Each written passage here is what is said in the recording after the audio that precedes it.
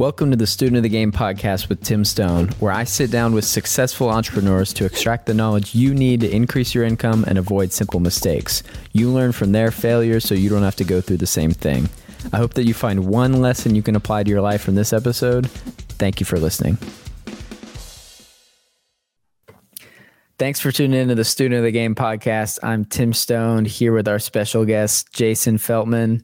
Jason, thank you for being here. We just recorded an episode on your podcast. I appreciate you bringing me on. Now we're going to interview you. So tell me a little bit about what you got going on. What I know you run multiple businesses and coaching, and you were talking about insurance, but catch me up to speed.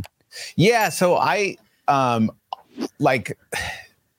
into my 30s, I was working for other people, bartending, and I went back to school, and I really wanted to get into my own business. I wanted to start my own business, but I didn't know what to do.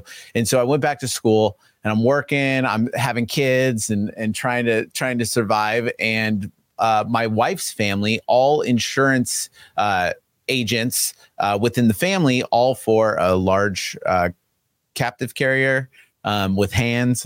I don't know if I'm not really allowed to say, but you can figure it out. I got it. Yeah.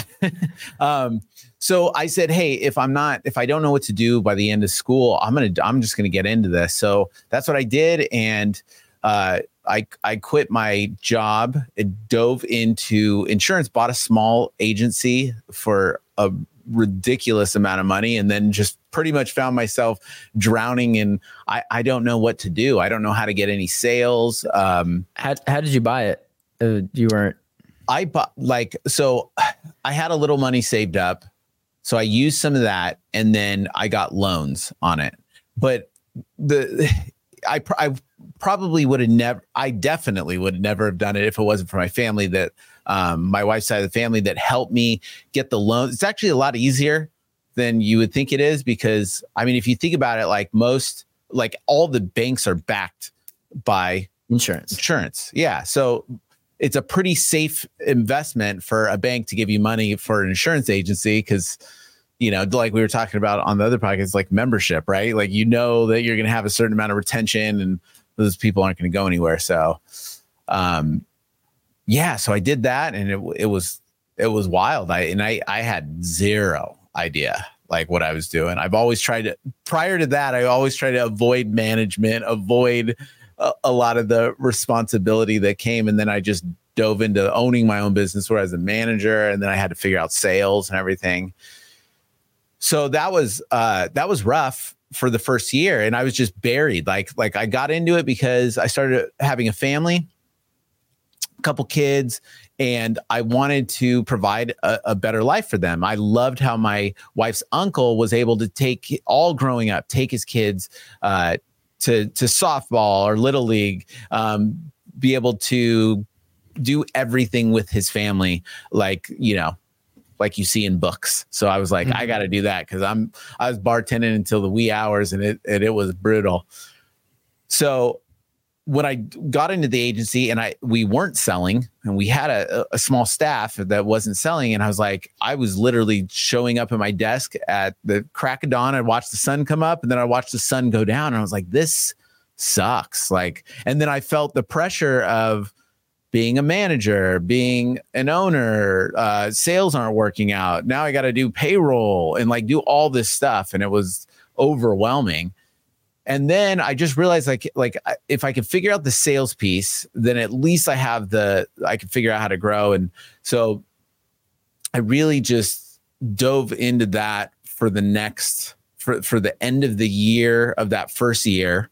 And then I got just obsessed with it. So we developed a sales system within the agency, using all outsourced callers and all this stuff, and grew the agency, grew another offshoot of the insurance agency, built another one up, and took that system that we built and started coaching and providing services for other agencies to be able to do the same thing. And we were able to get best in company and all this stuff, where it's like, dude, I'm not a great insurance agent, by any means. My team are great insurance agents, but not me. I'm not. What changed that made you guys produce so much? Really just so focusing on sales. We knew that sales so we were only selling a few policies a month, and maybe like 10 with a staff of like 3 or 4 people. And I was just like, dude, this is not putting any dents into growing this agency. Like if we do this, we have to do hundreds a month if we want to go to get to where we want to go. So we started with one sales agent, kind of like I was telling you, where it's like, I realized like I can only sell so much, but I can train other people to sell more. So we started with one sales agent and then started getting a couple more and just really focusing on sales and then getting in leads. And then it was like outsourcing people calling on the leads. And we built up a big old call center and then built up a huge sales team. And then it was just like, we were pumping it out for a while.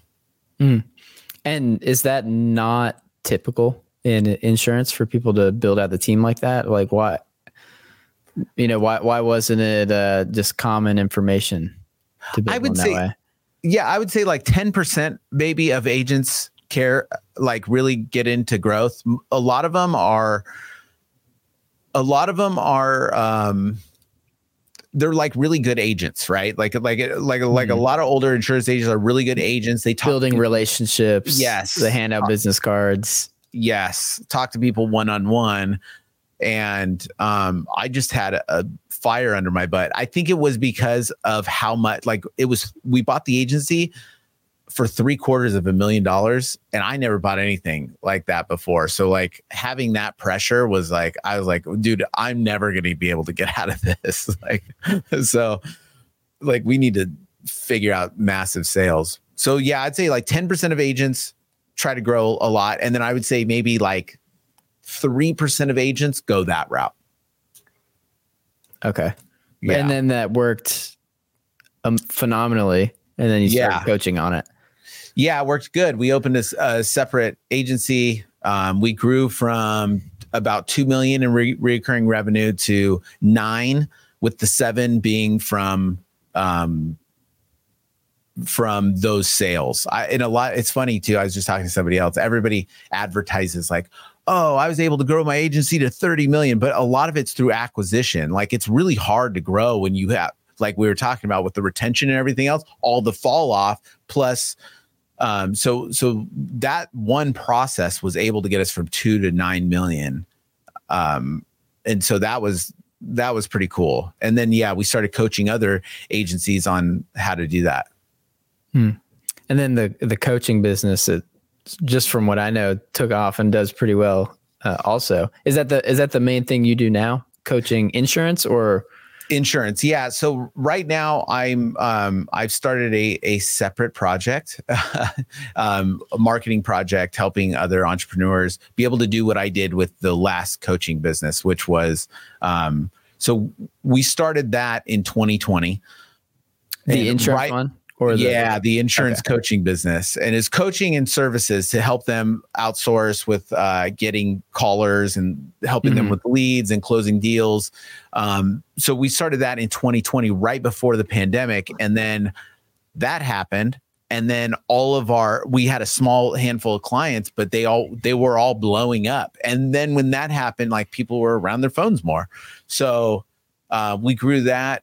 The first 8 months, we were able to grow it with just me and my business partner. I think we did it with just us two for like 8 months, and we got over $1 million in sales.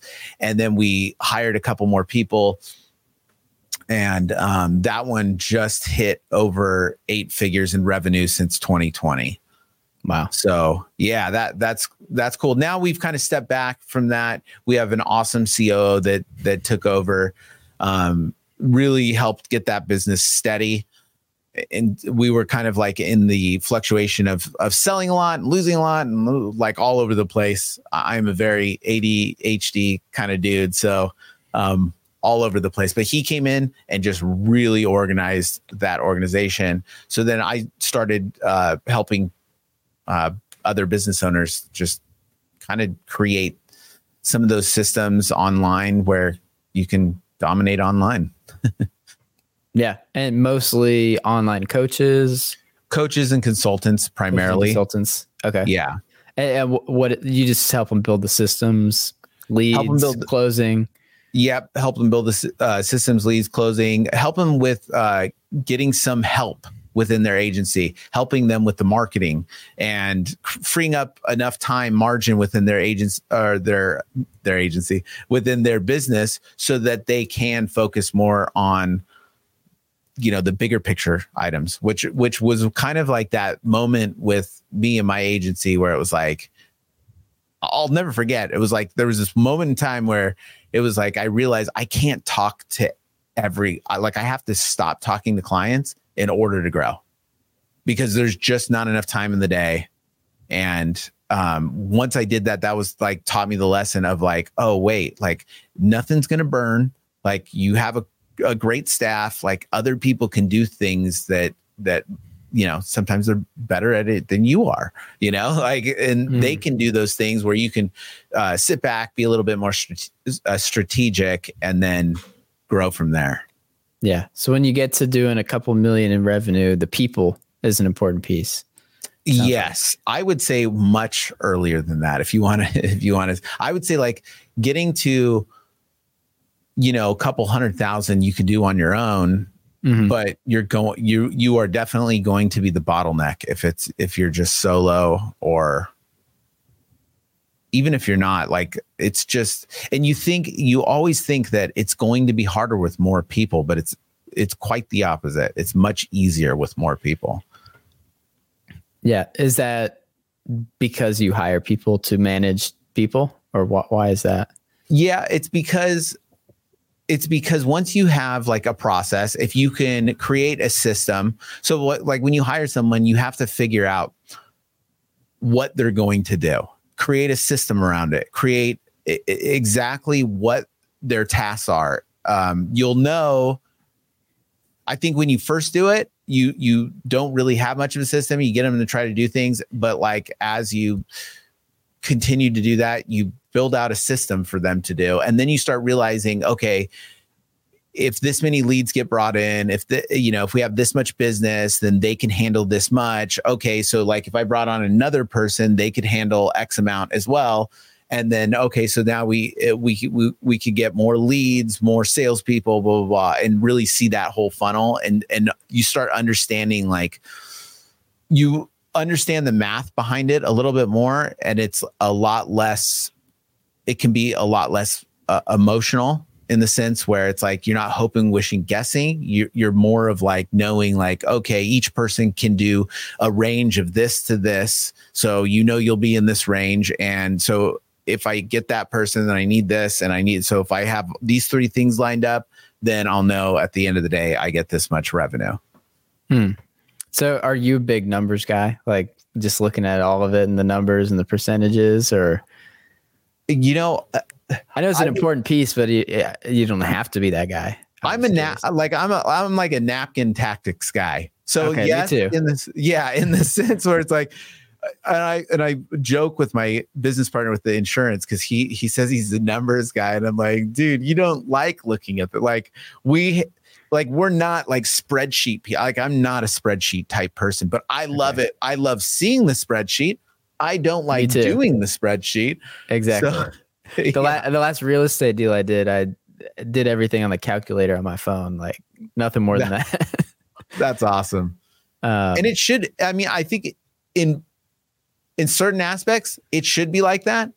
Because once it's super complicated, it's like there's too many pieces that can go wrong in something, right? Like the reason why I wanted to start making a lot more money at one point was because it's like I didn't want to have to like nitpick the dollar amounts, like I didn't want to be like, oh, we're missing this. Like it's like too much work. It's like, okay, well, if you make $5,000 more than your bills or $10,000 more, then hey, you're good. Exactly. Yeah. So just curious, I guess it was probably with the insurance business when you started it out and like not a whole lot going on at what, like, how did you learn all that stuff first? And then when did it start to turn to a lot of money and what changed for you? That's a great question. So when I first got in, we were told that we couldn't make any bonus or anything with the way the agency was set up. So it was just, my whole plan for the first year was meet every single person in the book of business, talk to them on the phone, and just kind of solidify the book of business. The previous agent, his wife died a year prior and he was running the agency with her. She died a year prior, and then he was out of the agency. So they only had people in the agency that were like, helping out here or there. So they didn't talk to him. And I just felt like the book of business wasn't that, it had a good retention, but it was only because they knew that his wife died. So as soon as he sold it, I figured like everybody's going to take this opportunity to run. So I was nervous about that. So I just, the whole plan was to just talk to these people. And then I'll never forget, it was like right after summertime going into fall, and they call the people field sales leaders. That's in that your liaison to the insurance agency told me, hey, you could bonus this year, but you got to sell 200 policies. And I'm like, dude, we sell like 15 policies. There's no chance that we're going to do this. So that's when I was like, okay, well, like I have to do this, because if I had that bonus money, it would get us over the threshold to be able to take that money and do something with it, because I was going to make $60,000 that year. Well, I mean, that's, I think, right around what I did. And I was making $100,000 bartending. So I was like, none of this makes sense to me. I just bought this super expensive. Work twice as much and make half the money. I was like, this is, I had a lot of anxiety that first year. I was like, this is the stupidest thing I've ever done. What do you mean bonus? Is like the captive insurance company pays a bonus? Yeah. So, and same with independent, they'll give you like a bonus based on like activity or sales or something, right? So you'll get like, let's say 10% you get of the renewals, but like they'll give you an extra 4% if you hit bonus of like all the renewals for the whole year. Something like that, like, or within a range of like 0% to 4%. So I had a chance to make like an extra like 60,000. So it was like basically double my income for 200 policies. I was like, yeah, I got to do that. So that's when we hired someone, and we just, both of us just banging the lines. This is what we called it, dude. Yeah. Were you buying leads, or where were you getting? Yeah, that's when we started buying leads. And we almost hit 200. We hit enough to bonus. We didn't max the bonus, but we hit enough to bonus, and we got the money. And then I was like, okay, selling 200 policies in 2.5 months. If I'm already working, how do we sell 200 a month, or every how month? Do we? Yeah. Like, how do we, like, you did it in 2 months and you hadn't even done it in the whole year prior. Right. How do you keep doing it? Yep. So that's when we started figuring it out, and like, oh, okay, buying leads, getting the CRM, like figuring out like the whole funnel, figuring out how do we, what systems can make more dials. And then it was like, how do we get more, like the worst part of being a salesperson is just making outbound dials. So I'm like, dude, let's get our agents off that, because I would rather just agents talk to people all day. So then we hired telemarketers to do that. And that was like a huge piece. We got up to like, at one point we were making like 9,000 dials a day to get X amount of quotes and, X amount of sales. And it was, but it was like that. It was like looking at it more like a production line, just to really like, how can we just speed up time? How many deals would you get off of 9,000 dials? We were doing at one point, we were selling about close to 300,000 a month at the peak. And that was, the average policy was $1,000, like the average deal was about $1,000. So we were doing about 300. So I think it was like, I want to say like 15, something like 10, that. 15 deals a day. Yeah. but it ranged. It was all over the place, Right. like one day you'll have a hot day, one day nothing. And you're like, yeah, we did the same thing we did yesterday. yeah, exactly. So that was fun. Yeah. So with marketing and everything, did you go to Alex Hormozzi's book release the other day? I did. Well, what did you think of that? I thought it was awesome. I love that he used Russell's the stack. Yeah, the stack, the value stack. But to hammer in the point of how much value he gives for free. Like, it was so good. Yeah.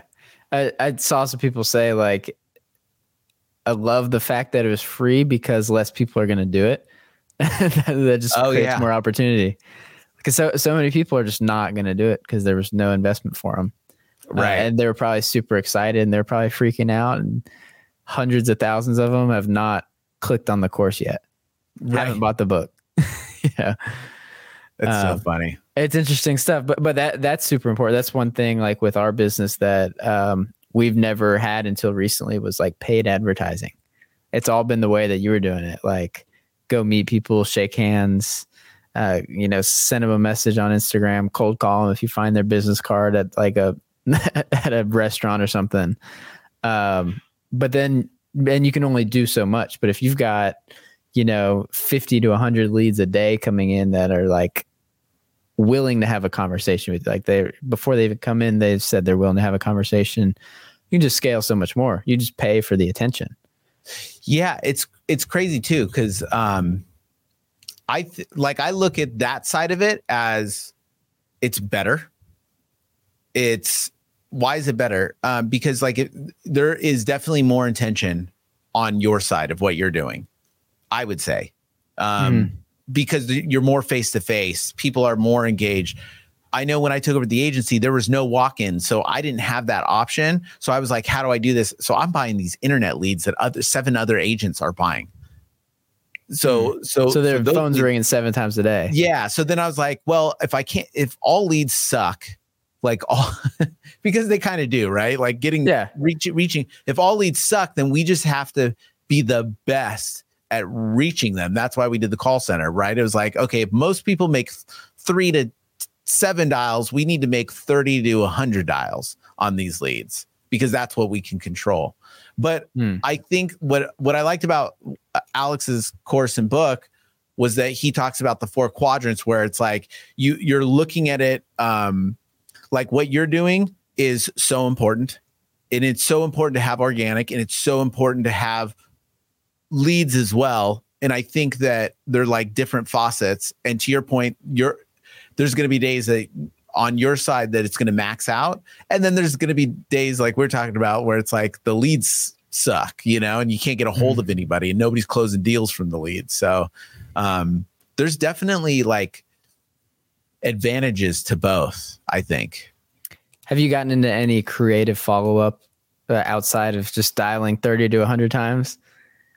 I think so. On that side, it was texts, emails. There was no DMs, just because it's a different monster. I wish the DMs would help, but it was always like the best of actually getting a hold of somebody again was always following up with something personal, following up with like what they like to do, or like, like if they said that they liked football and that game happened, you'd follow up about the game. Like, always follow up with something that they like rather than what you're selling them. And that was like, that always helped rather than, did you look at the insurance quote? It's like, nobody looked at it. Yeah. The answer was always no. That was the no question. Yeah. If you looked at it, it would have been a yes or a no. So we would have had the answer already. I like to do a video message. That's awesome. I'll shoot a video message, put a face to the name, send it to them. Sometimes you even get a video message back, which is pretty awesome. And they're like super uncomfortable and they've never done it before, but since you sent them one, they're going to do it back. Yeah. I also like to hit people with a FaceTime out of the blue. That's awesome. Face to face, we're having a conversation. Probably the only person that day that FaceTimed them. So they're like, what the heck is this? That's so good.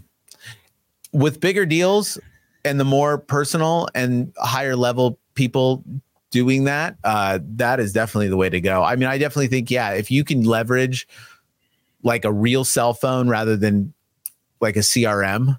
So FaceTime, I think that's a great one.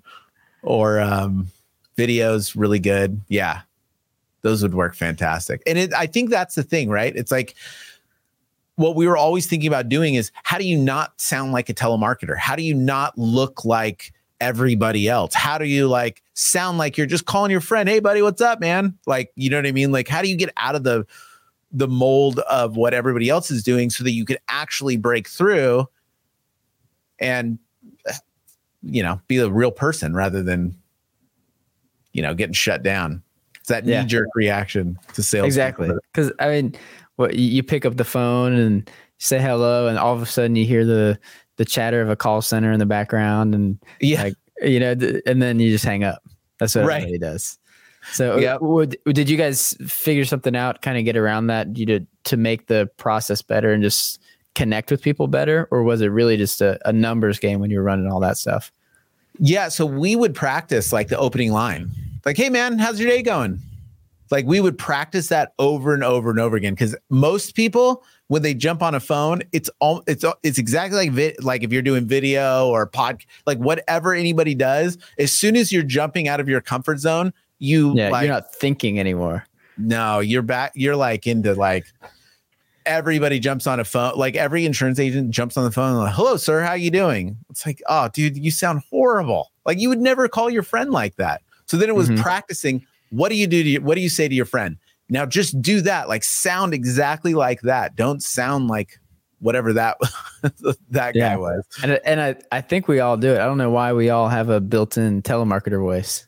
We all do it. Yeah. Yeah. I'm the worst. Like if I jump on video or something, I'm better in this form when I can like see somebody and feel like I'm in a conversation. But like if I'm recording a video or something, I turn into like a weirdo and I'm like, oh, hey, this is like some weird, I don't even know what I'm doing. Yeah, I've got a few, 10, 15-minute YouTube videos that'll never be uploaded because I was like, what am I even talking about? And I always, have the realization when you ask someone a question on a podcast and, they're trying to think of an answer as quickly as possible. It's like, was that the real answer or is the first thing you thought of? And we're recording, so it's what you said. Right. But, it just all comes with practice. I started this podcast. Well, it had a different name, but 2.5 years ago or so, because I knew nobody's going to watch it. Literally, like you start a podcast, nobody's going to watch it. And you could probably get 50 to 100 under your belt before people are actually watching it. So it's okay if it sucks. Yeah. And then you can just cut out the best parts and put them on Instagram because that's all that anyone's going to watch anyway. Yeah. And that's just how you get better at things, by doing it, practicing. Did you guys, so I'm assuming you did a ton of sales training. Did you have like a course you guys did, or you just did it all in house? So I did, it's weird. Like, I think I learned the most from the sales training from just marketing books. I mean, I read books, sales books, persuasion, like Stephen Covey, like the Grant Cardone, some of that stuff. But like, I think I learned the most from like marketing books because it translates so well. Like when you don't know marketing, and like I love Russell Brunson's books. When you look at things that way, it's like almost, it shows you like a different angle of like psychology of why and then you translate it to like talking to somebody and it's like, oh, okay. Like that makes more sense. But I think what I learned the most during that time was like, the more you can just like help people and sound just like literally help them, not like tell them anything, but just help them from their side, genuinely care and have a really good follow-up process. Like those people dominate the most. So yeah. And one thing I'm curious about is hiring, because we're hiring a lot of people right now, constantly hiring. Were you just always bringing on as many people as you could, or what did that look like in your agency? Yeah. So we had, when we had to ramp up to open the other agency, we had like, they do this thing in captive agencies where it's like you pick, like you can't sell anything until day one, but they have this really great commission structure on day one. Well, it's not like you can hire everybody on day one and then get that really good commission structure, and then the commission structure starts going down. So it was like I had to hire within 2 months. I had to hire like a staff of like 15 and train them. So it was a hiring funnel. Like it was straight up constantly, or just on the front end? On the front, constantly for a while, because I needed that first year to be awesome. So, and there was a lot. I mean, we're spending almost $100,000 a month in leads, which, I never spent anything prior to doing that. I was like, this is insane. But like, so I created a hiring funnel, and it was all based on group interviews. So it was, I did the exact same thing. I had callers and people on a bunch of leads, a bunch of outbounds, trying to get people into a funnel, basically to like a little bit of a sales letter of why, every agency sucks and why nobody gets any results with them, and how I'm investing in them, and our mission and everything. So hiring is sales too, or recruiting is. It is. Yeah. Even, yeah, like exactly. And so it was just getting as many people as I could on those group calls, which it's funny now looking back, it's like, it's basically a webinar, Mm-hmm. And then from there, it was like meeting with them one-on-one, like weeding out all the, the wrong people, and then going down to one-on-one, and then hiring and training as fast as you can. Mm-hmm. When you're working with coaches, and this is in all kinds of different industries, what do you think is the main thing they need to focus on to make their first $1 million? I think having a team, being able to transfer their abilities to somebody else, and just kind of getting out of your own way, focusing on one process, and then just continuing the process. I think that like the whole growth thing, and especially like looking back from like what we've done, it was the most boring part of it, which is just wash, rinse, repeat, just like focusing on what actually is making a difference, and just doing that over and over again, and more leads, more sales, more help in those areas, hiring somebody before you need them rather than when you need them, because when you need them is way too late.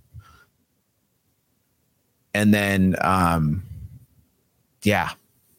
that's what I would say. How do you know you're going to need them? Do you have a coach to tell you you're going to need them? Yeah, that would help. That's a good answer. Yeah, that is a good answer. I think we're conditioned to think that things have to be hard. So we tend to not want to hire somebody until things are hard. But if things are working, you just need to do it. So I would say as soon as something is working is when you should duplicate, I realized early on, I wanted to make like everything like McDonald's, you have to have that assembly line. And once you do that, you can put people in it. And like for every 2 people that you hire, one's going to work out. So it's like, you have to like look at things like that. So hire in 2s and like really, it's almost like you have to over index and then let the, part of it kind of fade away. Yeah, makes sense. I like before it gets hard, when it's working is when you hire. Yeah. And then so you can duplicate it. Yeah, 100%. So for someone that hasn't hired before and you're afraid that you hire someone, they're not going to be as good as you, what do you have to do to get over that? Because that's someone who's never hired someone. Most of the time, just conversations I've had, that's their fear is they're not going to be as good as me. I want everything to be perfect. can't trust them. I'm just going to keep doing what I'm doing because I'm the best, or whatever their thought is. Well, so what I told a lot of insurance agency owners before is like, if you're the best person in your agency for anything, you're screwed. Like, you want to be able to transfer that information to somebody else. And whoever you hire is not going to be good. They're not going to be as good as you, like straight up, unless you want to spend the bucks to get somebody as good as you, but like, they're not going to be as good as you. But like, 2 people at 60% is 120% of you. You know what I mean? So it's like, that's what you're hiring for. You're hiring for somebody they're not going to be as good as you, but you can multiply them. We did an interview with Brad Lee one time, and he's all, how many hours do you have in your day? And I'm like, I don't know, 8, 10. Like, I didn't know what he's talking about. He's like, well, I got 800 because I have 100 employees. And so like, that's like, that thought process is it. Like, you want to get good at growing. Like, you're only going to have so many hours in the day, so you can be as great as you can ever be, and it will never ever trump having multiple people, because there's no ceiling to that. So then you have to be good at transferring your information to somebody else, and so you just got to start. Yeah, that's a big piece. Transferring what you're good at and helping someone else become good at it. Yeah. Because it's true. You only have so many hours. And I love the other thing Brad says is like, I've got 3 PhDs and a master's degree. They all work for me. Yeah. That's awesome. He's a funny dude. He's a funny guy. And yeah, that's good advice. And I think that's a thing that I need to learn. Is like, we're building a team. We're hiring a ton of people, trying to hire like 10 people a month, building a pretty big team. So I'm doing a lot of training, and that's what I'm going to focus. Like, that's how I'm going to make $1 million. I'm not going to sell enough tax services to make $1 million by myself. Never. Maybe it's possible, but it's not the way I want to live my life. It's not going to happen. Right. Yeah. And I would say like like with the transferring of it, it really helps you. Like, what's the process? Write down the process. Like, any script is better than no script. So like when you're doing that, then you start getting into like, how can we quantify if somebody's good or not? And then you get into like assessments, like the DISC assessment or the strengths finder. And then, okay, so here's how I can quantify some of their personalities. And then it's really like, who's coachable, who has the drive, who aligns with our vision, like that, like who has the like same core values. So like, if you can line up, like start figuring out like on the DISC profile, like what skills you need, where they are on like the DISC profile or Enneagram, like any of the all personality the tests. Yeah. If you can kind of see some patterns so that you can know that they fit into that and they have a willingness to learn, and you're starting to have a process, like that's going to dominate. Like that's how you get to that next level. And really like evaluating people by core values, like your core values is huge, because those are the things that you can't teach people. You can always teach people how to do something mechanical, but you can't teach, like, you're never going to teach somebody how to care about this thing. You know what I mean? Care is either there or not for them. Yeah. And most people you hired, were they 1099 or W-2 employees? W-2. W-2. Okay. Yeah. PNC is like W-2, where like life insurance, they can get away with doing 1099s.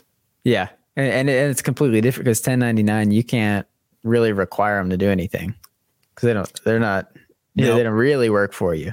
Right. So they don't have to come to meetings. They don't have to come to training. So when you hire a bunch of W-2 employees, you gotta have pretty significant revenue coming in to keep them. Right.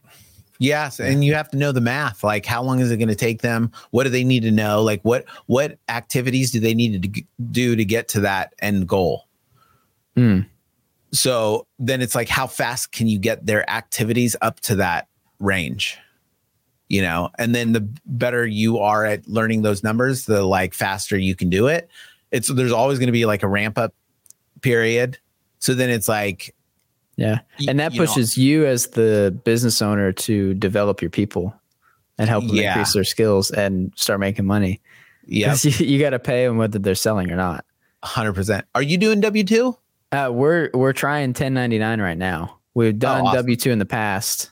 And then, we'd have people come on, do the training, and then sell nothing. Right. Like, well, we paid you for 4 months and you've brought in $0 of revenue.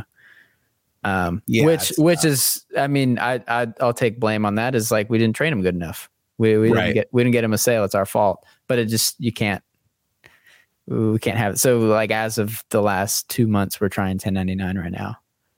I think the number one thing that if you can get them to believe that they can do it, then they'll be able to do it. But if they don't believe that they can do it, which most people, it's that Dunning-Kruger effect where it's like people come into anything that they do with just so much optimism and so much, but they suck, but they think that they can, right? Like they think that their talent is 10 times more than it is. And they come in with all this enthusiasm. And then all of a sudden you hit this trench. Reality. Yeah. Where you're like, this sucks. This is going to take a lot of work. I can't do this. Maybe I should, like, they start, second guessing, especially employees that came from another industry. It's like, maybe I should look for another job, like all that stuff. And then that detracts them from actually like putting more time into it. So you got to coach them through that and like really be like, dude, you're going to get this. All you have to do is this. So like what we told people that came into our agency is you're going to suck for 80 quotes. So get those 80 quotes under your belt, get on the phones, like quick. I want, like 5 to 8 quotes a day. Like, boom, like we need to get to 80 and don't worry about it. Like suck. You're going to suck and you just need to get to those 80 as fast as you can. Because we'd have people that would get scared to get on phones and stuff. And I'm like, dude, it'll take you 6 months. You'll be fired. Like there's no chance that. So, and I think, and it all comes down to belief. Like most of the people that crushed it came from other industries throughout the years of us doing that. And I realized like it really came down to belief. So it's you got to get them a win as fast as you can. And so like speed has everything to do with it. So like get them in, get them to believe as fast as they can, get them a win. And then once they start believing, then they start acting like they can do it. And then when you act like you can do it, you have the actions that produces the results. Right. If you think you can, or you think you can't, you're right. Yeah. Yep. It's so true. Yeah. Yeah. That's been a big thing. My goal is very quickly get a win. Like first week, first 2 weeks, get a sale, get a commission check. And then like, okay, this is real. If I work harder and do more of these, I'll make more money. And like, just in sales in general, that's a big motivator for a lot of the type of people that get in sales is money. You can work as much or as little as you want. You can make as much or as little as you want. And the type of people we're looking for, obviously looking to make more money. Yeah. So. And people that don't want to work that much and wants to make a lot of money, they're usually the wrong people for sales. Yeah. Because it takes a lot. And it's like, dude, this is going to suck. Like one of the things that we used to use in our hiring is like tell you all the great things about it, right? And then tell you how much it's going to suck and that you're probably not going to make it. So then it's like, I heard Andy Elliott say that like part of their interview process, you sit down with him and his wife and they talk you out of the job. Right. And if you still want to do it, if they can't talk you out of it, then maybe you get hired. That's awesome. Dude, you need that because everybody's going to hit that dip. And it's like, I'd rather them hit the dip at the interview than, 4 weeks into it. Yeah. Or at least know it's coming, Right. Yeah. Well, great. I got a lot out of that. Hopefully someone listening, if they're still listening at this point, got a lot out of that. But is there anything else that we should cover that you want people to know or? Well, I love what you're doing with real estate. I think it's once people make money, they invest in real estate. And so I think it's cool that the 4 quadrants that you guys have, and it's spot on to, building wealth. And I think that, if anybody's listening that has business and wants to build, is just keep on keeping on, because all this stuff can be hard. You're going to suck. It's like the 80 quotes. You're going to suck at a lot of stuff. And then it's just continuing to do it. And a lot of people switch doing things, but this business, real estate, these are the things that are cornerstones. They're that's not going to change. So keep on keeping on. Yep. That's it. And where can people find out more about you, get in touch with you? I'm on YouTube, Instagram, Facebook. You can go to jasonfeltman.com. And we're just trying to put out a lot of content and talk to a lot of people. Awesome. Well, thank you very much. And if you are listening still, thank you. We'll catch you on the next one. Thanks, Tim. See ya.